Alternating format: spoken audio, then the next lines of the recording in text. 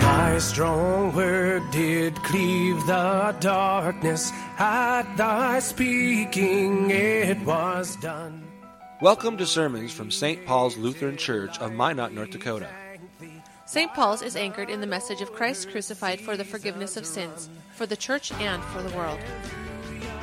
The following sermon is from Reverend Dr. Matthew Richard.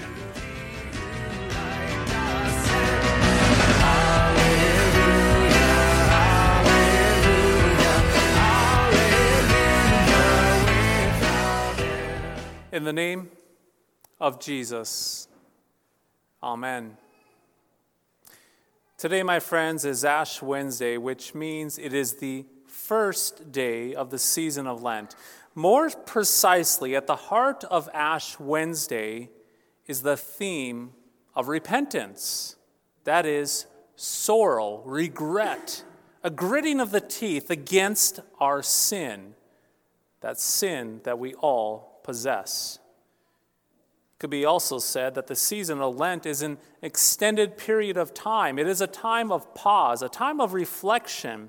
It is a time for you and me to consider our place before God Almighty. With this in mind tonight, there is no better way to consider our place before Almighty God than to contemplate God's holy, His perfect, and divine will for us, as expressed in the Ten Commandments. Yes, over the next 6 weeks, we'll be considering these 10 commandments, these 10 words that we read about in the book of Exodus. Now, as we examine these 10 commandments, we will not only be instructed on what is good and true and right and salutary for our lives, but we will also, I remind you, we will also be convicted of sin. You see, as we contemplate the Ten Commandments, as we gaze into God's holy and perfect will, we will realize how we sin and how we fall short. However, as we realize how we sin in thought, word, and deed, we do so knowing that we are traveling somewhere during the season of Lent, and that traveling is to the cross of Calvary, that bloody cross where Christ is slaughtered on that cross for you and for me. Indeed, where our sins on that cross find their home not on us, but in the Christ who is for us. Therefore, by considering the extent of our sin problem during this Lent season, it only makes the good news of Holy Week, the good news of Easter, sweeter still. So to begin this 6-part series on the 10 Commandments, we're focusing on the first and the second commandment this evening. Those 2 commandments, which are summarized like this: 1, you are to have no other gods, and 2, you are not to take the name of God in vain. Now, as we examine these 2 commandments a little more precisely, a little more closely, what we find at work within these 2 commandments is something called idolatry. Not adultery with an A, but idolatry with an I. That is right. When we look at the first 2 commandments, the theme of idolatry emerges and comes forth. But there's a problem. When it comes to the idea of idolatry, we often think about idolatry in this sense of primitive people who gather around idols, that is, carved stone images or things made out of wood, where they bow down and worship these wooden and stone idols. And with this in our mind, we think to ourselves that idolatry does not apply to us. After all, we are so-called enlightened individuals. Now, while idolatry is indeed worshiping stone or wood, a stone or wood idol, we need to be on guard from oversimplifying this idea of idolatry. In other words, we need to be aware that even though we do not bow to wood and stone idols, we still commit the sin of idolatry as 21st century Americans. Martin Luther teaches us about this. Luther says in the Large Catechism that idolatry does not necessarily consist of making an image and worshiping it, but he states and he shares that idolatry is primarily a matter of the heart. You see, when our heart and our mind gaze upon things other than God for help and comfort, we're actually committing idolatry. When our eyes are easily turned away from the Creator to created things, we make created things into an alternative God. Tragically, you and I, we commit this sin of idolatry with whatever our heart clings to, whatever our heart relies upon as our ultimate security. So I ask you this day, this evening, what is your idol today? What do you trust? What do you believe and desire good things from? What do you fear? What do you love? And what do you trust the most? The answer to that will reveal your idol. Perhaps the biggest idol in our lives as Americans is that which is closest to us. See, I'm not referring to a false god that we've created or even to the way that we treat money, sex, and power and how we transform money, sex, and power into gods that we worship, but rather I'm referring to something much, much closer, something that we all fear and love and trust, and that is the idol of self. That is the idol of self. Dear friends, it is like this. What we Americans fear and what we love and what we trust more than anything else is that unholy, yes, that unholy trinity of me, myself, and I. My idol is Matt Richard. Your idol is you. Indeed, has not the self become the idolatrous creator and healer and sustainer for us as modern Americans? To confirm this, one only has to look at the self-absorption and the self-love demonstrated in the media. In fact, our fascination with ourselves is no different in the church. David Wells once said this, that the American church is trying to hold at bay the gnats of small sins while swallowing the huge camel of self. In other words, we're pretty good as Christians to nitpick all those small sins that are committed by other people in the church. We actually hone right into the failures of others in the church with fussy fault-finding while simultaneously propping ourselves up. Yes, we seek out the smallest infraction in others, and then we demand that everyone else worship us. The idol of me, myself, and I reigns supreme. Dear friends, the painful reality is that we are fascinated with ourselves. As the old hymn states, we're prone to wander. Lord, I feel it. I'm prone to leave the God that I love. You see, we wander back to ourselves and our own projects. We fear and love and trust our inner piety, our inner projects, our inner life, our legacies, our abilities, our opinions, and we can go on and on and on. We are addicted to the idol of self.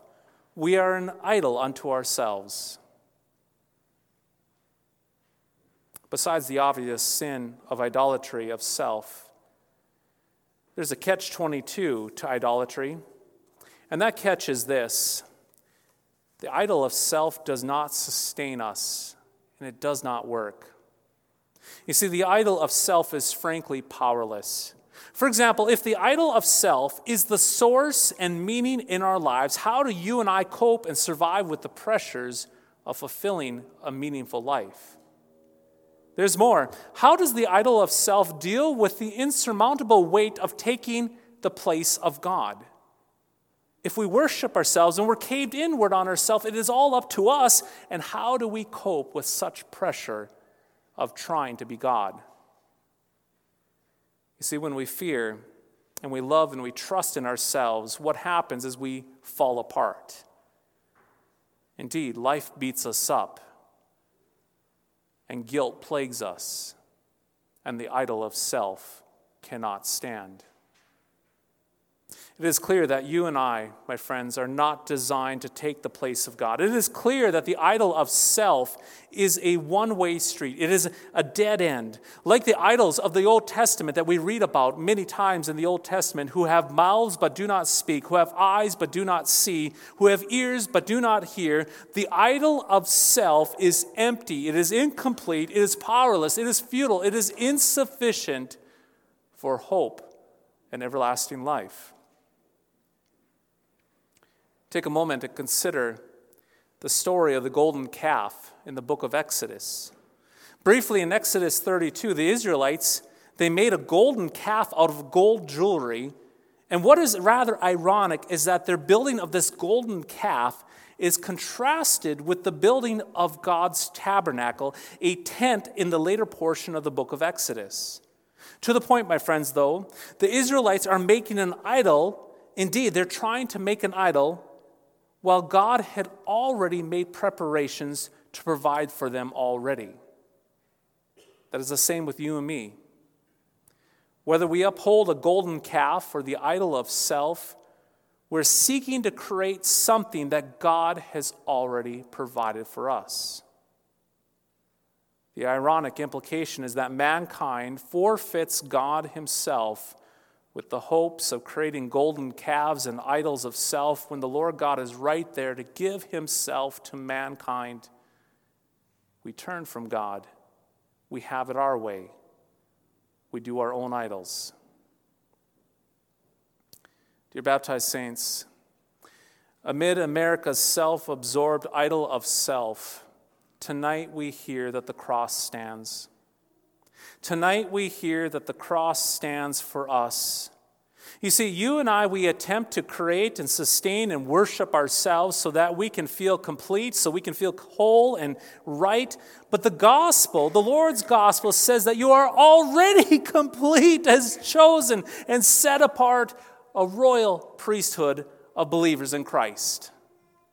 You see, you and I, we attempt to climb these metaphoric ladders to fulfill our moral and mystical and intellectual needs, all the while where God, he comes down to you in the waters of your baptism, in his word, in his body and blood given to you, marking you with the cross, feeding you with forgiveness, and pronouncing that all is finished. You and I, we mistakenly attempt to love to get love.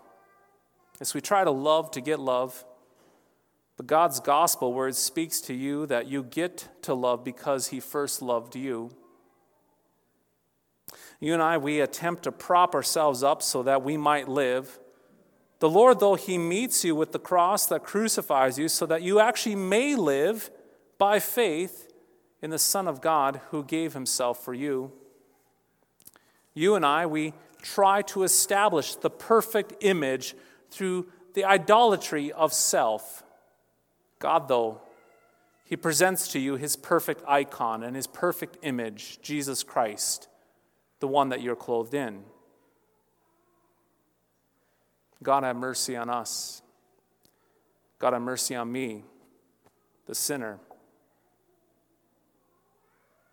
You who have ears, hear this, though. In Christ, the idol of self finds its end. Indeed, in Jesus Christ, the idol of self finds its end. You see, there's no need for the idol of self. You've been given Christ, the one who came among us to put on our sin, to put it to death. In Christ, you are baptized, dear friends. You have worth in Christ. You have identity in Christ. You have meaning in Christ. You have hope in Christ. You have belonging in Christ. Your life is found not in a powerless wooden or stone object called self, for the idol of self died in the living Son of God who bled and died for you. Amen. So this evening, we fear and we love and we trust in Jesus, because he is our deliverance. He is your sustainer. He is the Lamb of God who takes away the sins of the world, especially the sins of idolatry. God be praised for Jesus this evening, for Christ each day. In the name of Jesus, Amen.